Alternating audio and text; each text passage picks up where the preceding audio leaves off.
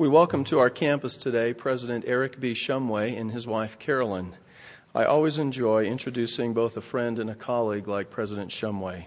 He has served as the president of BYU Hawaii since 1994.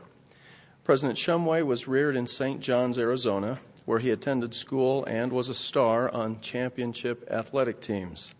He received the Governor's Trophy as the outstanding basketball player in the state of Arizona in 1957. He attended BYU on an athletic scholarship and played basketball before serving a mission to Tonga. He earned both his bachelor's and master's degrees from BYU in English before serving as language coordinator for the Peace Corps.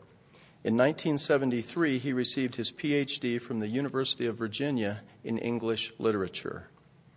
He taught English for 14 years and served for 10 years as vice president for academics at BYU Hawaii, which for part of that time was known as the Church College of Hawaii.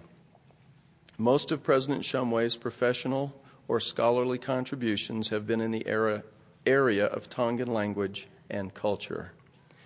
President Shumway has served as a bishop, a stake high counselor, and as president of the BYU Hawaii stake. He was released as the president of that stake in March of 1986 to prepare for his call to serve as the president of the Tonga mission.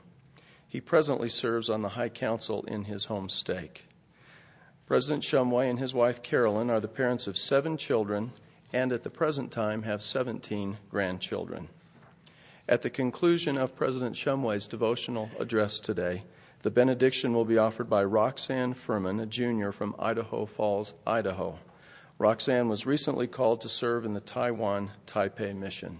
President Shumway.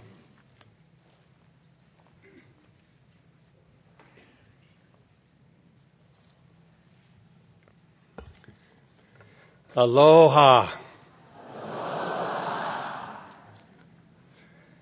We feel very loved, and we deeply appreciate these flowers that were put on around our necks.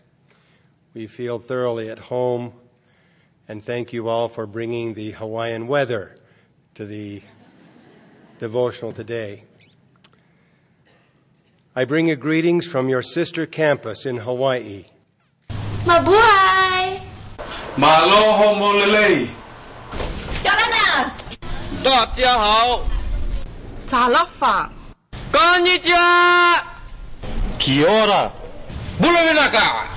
안녕하세요. Mabuhay! Mahalo molelei. Sister Shumway and I are honored to be with you today, and with President and Sister Bednar, whom we love and respect very deeply. In Matthew 25, we find 3 of the Savior's most poignant parables. The parables of the 10 virgins, the talents, and the sheep and the goats. Uttered in his closing days, or the closing days of his earthly ministry, these parables deal with the most compelling realities human beings can contemplate. They embrace the fundamental purposes of this life and the state of our afterlife. They are metaphorical narratives about the second coming of Christ, focusing on 3 central themes: preparation, human capacity and performance, and divine judgment. These parables speak to the crowning moment of truth in time and eternity for you and me. I want to concentrate today on the 3rd parable. As I read it here, I would like you to listen carefully to the sound as well as the sense of these magnificent lines. For me, there is a haunting quality about these verses, the cadences of which are almost like a pounding conscience. Cadences, I believe, that need to get into our souls, burn into our brains, and drive our conscious behavior as disciples of Christ, until righteousness and holiness become unconscious and natural with us. Beginning with verse 31. When the Son of Man shall come in his glory, and all the holy angels with him, then shall he sit upon the throne of his glory. And before him shall be gathered all nations, and he shall separate them one from another, as a shepherd divides his sheep from the goats. And he shall set the sheep on his right hand, but the goats on the left. Then shall the king say unto them on his right hand, Come, ye blessed of my Father, inherit the kingdom prepared for you from the foundation of the world. For I was an hungered, and ye gave me meat. I was thirsty, and ye gave me drink. I was a stranger, and ye took me in. Naked, and ye clothed me. I was sick, and ye visited me. I was in prison, and ye came unto me. Then shall the righteous answer him, saying, Lord, when saw we thee an hungered, and fed thee? Or thirsty, and gave thee drink? When saw we thee a stranger, and took thee in? Or naked, and clothed thee? Or when saw we thee sick, or in prison, and came unto thee? And the king shall answer and say unto them, Verily I say unto you, inasmuch as ye have done it unto one of the least of these my brethren, ye have done it unto me. Then shall he say unto them on the left hand, Depart from me, ye cursed, into everlasting fire, prepared for the devil and his angels. For I was an hungered, and ye gave me no meat. I was thirsty, and ye gave me no drink. I was a stranger, and ye took me not in. Naked, and ye clothed me not. Sick and in prison, and ye visited me not. Then shall they also answer him, saying, Lord, when saw we thee an hungered, or athirst, or a stranger, or naked, or sick, or in prison, and did not minister unto thee? Then shall he answer them, saying, Verily I say unto you, inasmuch as ye did it not to one of the least of these, ye did it not unto me. And they shall go away into everlasting punishment, but the righteous into eternal life. A number of insights come to mind to help us appreciate and understand this parable. First, we notice that Christ focuses here on 6 or 7 basic human needs, without which a happy existence is impossible. Food, water, general health, the need to belong and feel accepted, warmth and protection, comfort and freedom. Those who will be on the right hand of God constantly help to fulfill these needs within a suffering humanity. Of course, each of these conditions has spiritual, psychological, and emotional counterparts. Most people around us, for example, are not literally hungry and thirsty, but some may be spiritually starved, even emaciated. Most people are not physically sick, but many hack and cough and are barely breathing spiritually. Most of our acquaintances have numerous social contacts, but many are witheringly lonely inside, feeling left out, unrecognized, unappreciated. Few are literally naked, but many are exposed and vulnerable to the storms of life because they have removed the protective covering of faith and hope. And we don't need to go to the prisons to discover people who have lost their freedom. Many are incarcerated by their own addictions, caged and fettered by habits they can't seem to break, and attitudes from which they have not yet escaped. This parable accentuates the human behavior side, or the works side, of the atonement equation. For as Nephi teaches, we are saved by grace after all we can do. This narrative explains what we must do.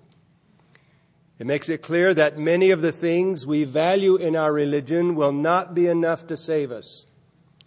Personal testimony, for example, is not enough. A temple recommend won't do it. Visions and ministering of angels, personal healings, a brilliant grasp of the gospel, a righteous lineage, all of the ordinances put together will not do it. The celebrity and universal good opinion of your friends and colleagues in the church will not do it. Each of these is necessary, but without reaching out to the least of these, my brethren, they don't qualify us. Notice in the parable the shift in perspective away from the point of view of doing as Christ did, as in, come, follow me, or as ye see me do, so do ye also. In this parable, the Lord seems to say, whatever good you do or don't do to someone else, you do it or don't do it to me. From this perspective, not only do the disciples represent Christ as authorized emissaries, but so do the people themselves represent Christ to whom the disciples are supposed to minister. Thus, Christ becomes either a beneficiary or victim of our actions. We bless and nourish and sustain Christ in the act of blessing and nourishing and sustaining even the least of humankind. Or we ignore Christ, neglect and despise Him as we ignore, neglect, or despise even the least of mankind. Hence, Mother Teresa could point to the bitterest examples of human wretchedness and say, behold Jesus Christ in all His distressing disguises. Christ's identification with needy humanity signals how precious they are to Him and Heavenly Father. The worth of souls, that idea of the worth of souls, is captured in previous parables familiar to us all, such as that of the prodigal son, the lost sheep, and the lost coin. This sheep and goat parable offers another insight, namely that the righteous seem to be surprised that they've done anything good for Christ personally. They seem unaware of their own goodness. Their works are driven by a righteous nature and a righteous motive, unaware and perhaps even unconcerned about rewards for their behavior. Likewise, those who are condemned are astonished, perhaps a bit indignant, that they stand accused of victimizing Christ because they didn't treat others with the regard and love and service Christ expected of them. Again, notice that each one of the items listed does not automatically imply any of the trappings that are commonly attributed to a religious life, such as church attendance, church position or rank, priesthood authority, or eloquent public prayers. These things have meaning, indeed, but only as they mesh with and magnify the works of discipleship. What this constitutes, brothers and sisters, is a private, personal ministry that flows out of each one of us spontaneously and naturally, often unrecorded, unacknowledged, even unremembered acts of kindness. Clearly, serving a mission for the church puts us in a concentrated learning mode for persistent daily selfless service, where your own ministry becomes the Lord's ministry, a ministry that carries you to many of the least of these, my brethren. Our daughter Emily, when serving in Austria, wrote home the following letter, quote, Sister Hopkins and I were asked to go sit with our non-member friend, a manic depressive lady who gets so stricken with depression and anguish over her immoral behavior when in her panic spells she wants to commit suicide. We sat with her for 8 hours. Part of the time she was thrashing, weeping and wailing in her bed in the gall of bitterness. She felt that she had ruined her life and that of her family and that everyone would be better off if she were dead. I could feel my heart bleeding real blood for her, and I was filled with the desire to do anything to help her. We reviewed all of the usual wonderful doctrines about the atonement, forgiveness, her own worth, etc., but none of that seemed to help. Then we asked if we could sing to her. As we sang the beautiful German hymns, one after another in two-part harmony, the sweetest, most comforting spirit filled the room. She closed her eyes and peace shone in her face. We felt, for that last hour that we were with her, that this little room that we were in together was lifted up to heaven. This beautiful woman, even with puffy eyes and sweaty hair, who had been so scarred by the cruelties of this earth, was picked up and cradled in the arms of the Lord. End of quote. I remember the example of another sister missionary just returning back to our community. I asked her, besides seeing an investigator baptized, what was your favorite activity in the mission field? Sister Tofa looked at me and said, I believe I liked the search the most, knocking on doors. We would get yelled at a lot, and doors would slam in our faces. Some people thought I was crazy and would ask, how can you keep going when you are so violently rejected so often? I simply answered them saying, I keep going because I know that despite multiple rejections, someday, somewhere, I am going to knock on a door and someone will open it and say to me, oh, please come in. We have been waiting for you. Those of us who have served missions, when we returned, what were the impediments or distractions that gradually hardened our hearts and dulled our sensibilities to the needs of the least of these, my brethren? First, I believe, we ceased to pray the way we did in the mission field. Some of us no longer specifically ask with the same fervor for opportunities to help others. Remember, in the mission field, our prayers were filled with petitions to find and teach and baptize. How often did we fast and pray for a struggling family or a confused and wayward investigator or member? In the mission field, we didn't just say prayers, we lived and breathed our prayers. The language of our prayers were constantly filled with the names of others, their challenges and their predicaments. After our missions, things changed. Obviously, we now have many worthy and often required activities that fill our time.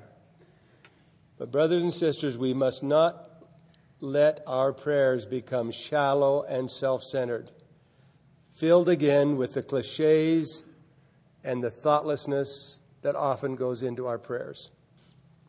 We need to continue to ask the Lord for His Spirit to prompt us to pray for others. Yet in all of this, we must remember especially that even eloquent and specific prayers must be connected to righteous service. Consider Amulek's long list of what we should pray for as recorded in Alma 34, beginning in verse 20. Notice how this series of cries to the Lord constitute a crescendo that climaxes in verses 26, 27, 28, and 29. But this is not all. Ye must pour out your souls in your closets and your secret places and in your wilderness. Yea, and when you do not cry unto the Lord, let your hearts be full, drawn out in prayer unto Him continually for your welfare, and also for the welfare of those who are around you. And behold, my beloved brethren, I say unto you, do not suppose that this is all.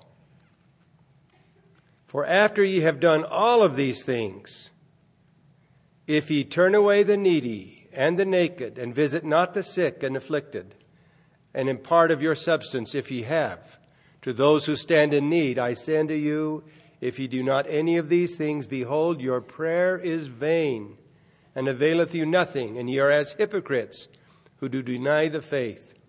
Therefore, if ye do not remember to be charitable, ye are as dross, who the refiners do cast out, it being of no worth, and is trodden underfoot.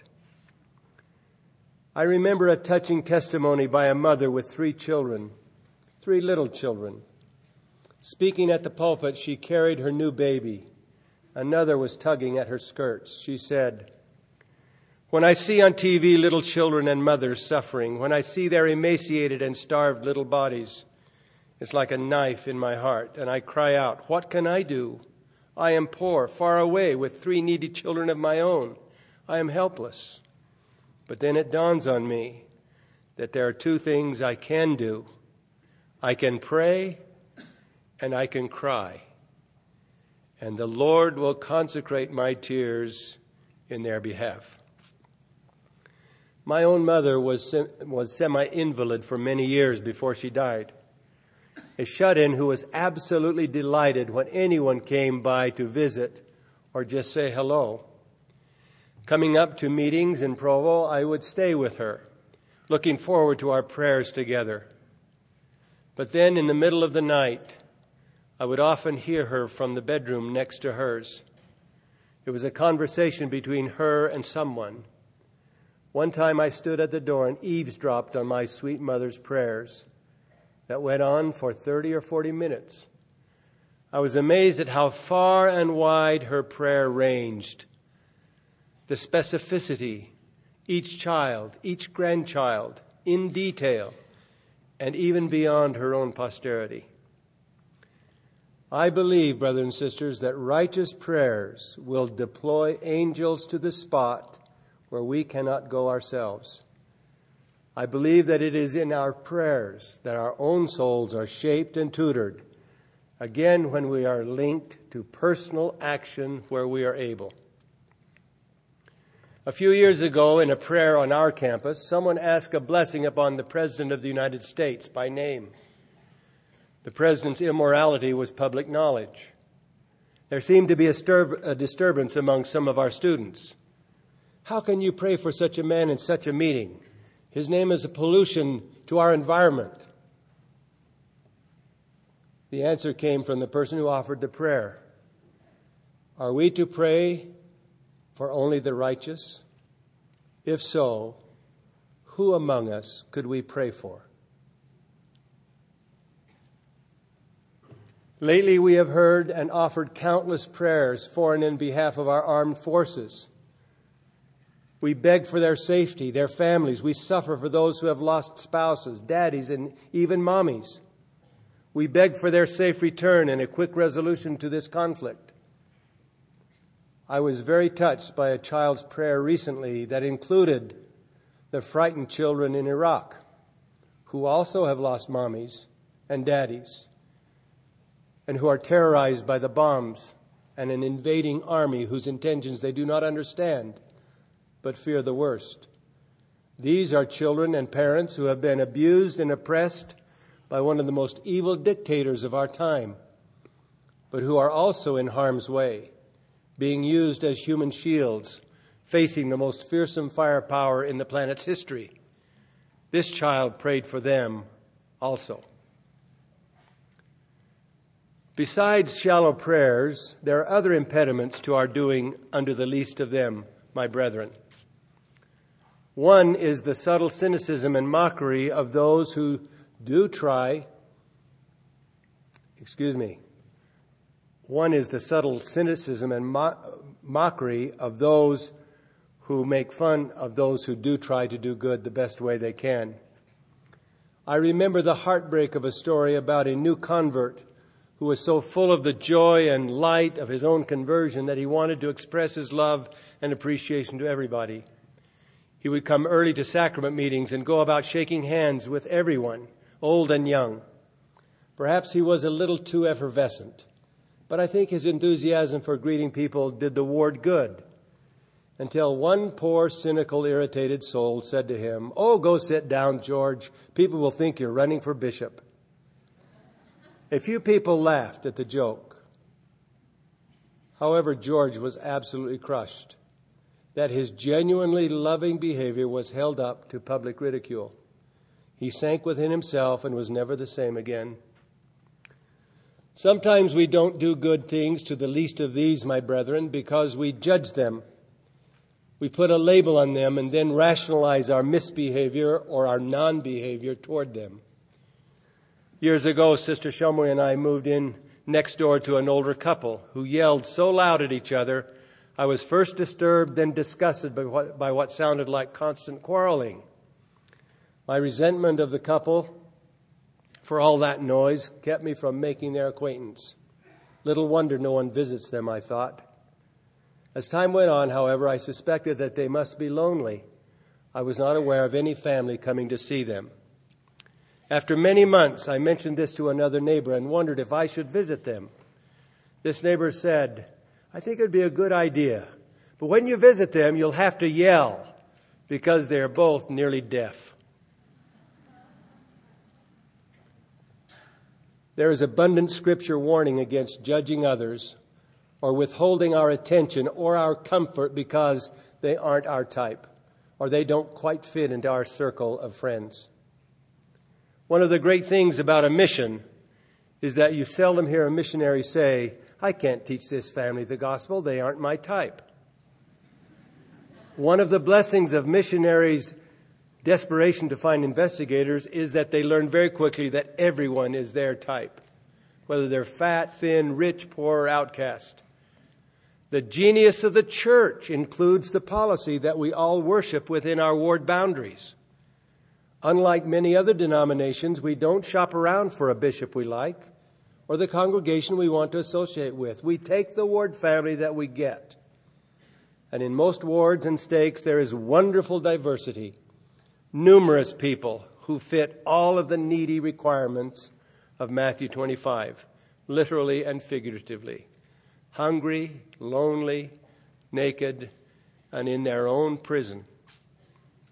Another reason some of us don't reach out to the least of these, my brethren, is that sometimes we don't think we have anything to offer. We are intimidated by our lack of resources or personality.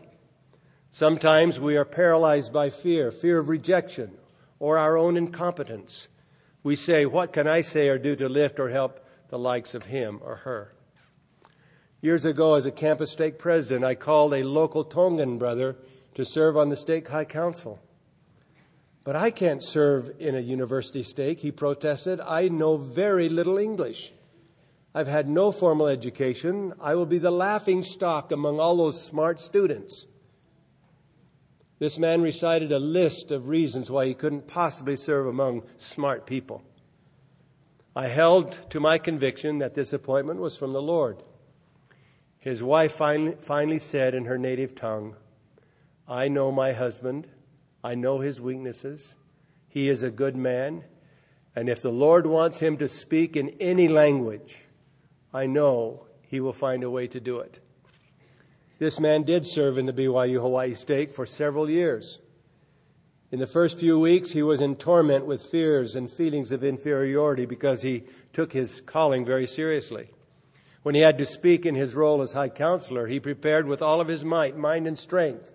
He practiced in front of his mirror. He memorized and recited and repeated over and over and over again the difficult lines. You can all predict what happened. This brother became one of the most popular speakers in the stake. He never became fluent in English, but he had a humble style and a fervor and wonderfully fresh ways of putting words together that made him beloved and appreciated. And when Sione Maile stood at the pulpit before all those smart people, they paid rapt attention. He fed the hungry. He gave drink to the thirsty, and he liberated the captive. Another impediment to personal tender service under the least of these is our addiction to amusement. Personal amusement fills up our leisure time, our time off from school or work. Entertainment becomes an obsession, a way of life, looking for new thrills or the same thrills over and over again. I'm talking about what I call amusement abuse, not the occasional soul-restoring recreation or exercise. But some of us may be amusing ourselves to death, perhaps to spiritual death. We accumulate myriads of toys. Our lives are stretched out along the vast continuum of all kinds of sports, going out to dinner, TV, extended vacations, movies, video games. Addictive amusement keeps some people even from missions or locks them into the same set of longtime wealthy friends like golf buddies or fishing buddies. Let me share with you how some sports nuts transform their addictions into wonderful service opportunities. I have nothing against fishing or golf, brothers and sisters. I love them both. One of our employees at BYU Hawaii, a brilliant athlete in his day, loves BYU Hawaii basketball. He shows up to the games before the lights are on, tingling with anticipation. In an address in our congregation a few weeks ago, he told us how his joy in basketball has increased by the companions he keeps at the games. One night he brought with him an elderly man from an assisted living center next door. The man hadn't been out at night for years. My friend said, quote, "My elderly companion was absolutely mesmerized by the lights, the crowds, the excitement. I became more excited myself. I bought him popcorn. At halftime, I went down to the athletic director and secured a BYU Hawaii t-shirt and presented it to my elderly friend. He was so thrilled that he pulled off his shirt right down to the skin and put on his BYU Hawaii Seasider t-shirt. The punchline to my friend's address was, in all my life, I have never enjoyed a basketball game so much." I love the story of the golf addict who in a spiritual moment decided to take a new set of friends each time he went to play golf. That decision led to his inviting troubled teenagers to come and learn a game of skill in a beautiful setting with clean air and clean company. Every golfing outing became a highlight in his life, not because of the game itself, but the company he kept. Their gratitude knew no bounds, and many of these youth were benefited emotionally and spiritually by the things they learned about discipline, concentration, coordination, and other things you learn when you gain a skill.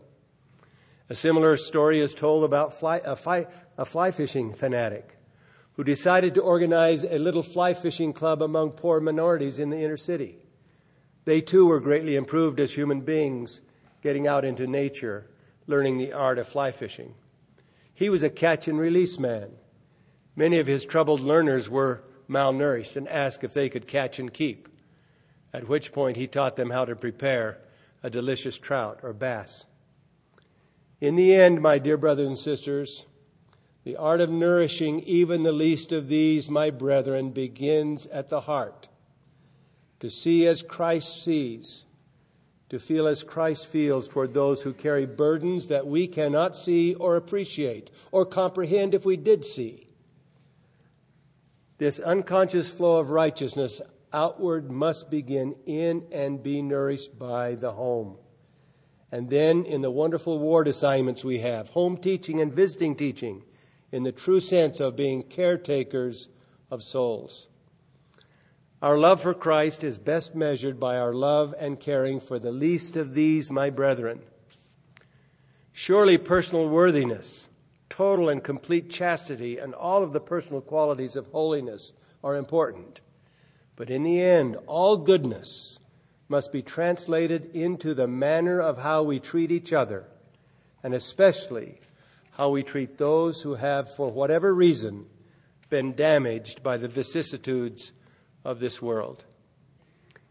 Now, we have talked today about a personal and private, largely silent ministry, about worshiping by serving suffering humanity, about the power of sincere prayer meshed with spontaneous acts of kindness, about God's business becoming our business, His errand becoming ours. We have talked about position and authority and public responsibility being only part of our larger stewardship to help, to lift, and to inspire the least of these, my brethren. In conclusion, I would like to share a tender story a close friend recounted to me only a few weeks ago. It is about his son who was discouraged and miserable just after arriving into a foreign mission. No matter how the parents and others pleaded with this young missionary, he said he couldn't take it and wanted to come home. In a reception during a training session with some general authorities, this distraught father just mentioned in passing to President Hinckley about his son's struggle. The parents continued to plead with the son to stay, but his early return home seemed imminent. The following week, an envelope from the First Presidency's office arrived at the parents' home. Inside was a copy of a letter that had been sent to their son. The letter had been hand-typed from a typewriter and very tenderly addressed to the discouraged elder. It was a several-page letter full of encouragement and the writer's own missionary experiences about faith and sticking to it. The letter was warm, loving, thoughtful, personal, and signed, "Sincerely your brother, Gordon B. Hinckley." It is little wonder that shortly thereafter the elder wrote to his parents and said he was staying. This elder not only stayed, but flourished and became a mighty power for good among the people of his mission. Think of it, brothers and sisters. President Hinckley, in spite of his age, is such a public figure, revered for his extensive speeches, books, interviews, and his general leadership in the church. Yet, he conducts his own private, silent ministry as well to bless others individually. Can you imagine how that single unselfish act of a prophet will be treasured not only in this young man's life, but in his posterity? I bear testimony, brothers and sisters, of the truthfulness of Matthew 25. I know that many of you here at BYU, Idaho, have learned, will yet learn, will continue to learn the art of caring for the least of these, my brethren. I hope and pray that you will remember the impediments to this very sacred stewardship that we have. It is so easy to do good when someone is watching and recording. But Christ wants us to be natural and spontaneous, without regard for reward or recognition. I bear testimony, brothers and sisters, that the gospel of Jesus Christ contains all of the elements of happiness in this life and eternal life. You are blessed to be on this campus. You are blessed to belong to the only true and living church on the face of the earth. You will carry the burdens of leadership of the church in the years to come. You will have families. You will have a posterity. You will have opportunities to be bishops, stake presidents, Relief Society presidents, general authorities. But I hope that in all of your getting on this campus, you get in your heart, burned into your soul, not only the doctrine, but the action and the desire to reach out and lift and strengthen and inspire those around you. Whether it's a smile, a visit. I would hope that some of you men who imagine yourselves to be desirable, preferred in your dating, it would be delightful to me to hear of the young men of BYU, Idaho, planning a date. Something else besides videos, video games, eating out, movies, and hanging out.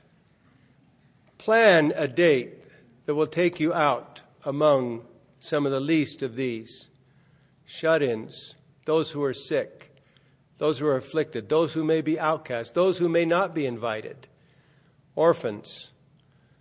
The list goes on and on and on. Don't wait for the service project announced in priesthood quorum to decide to give service to someone.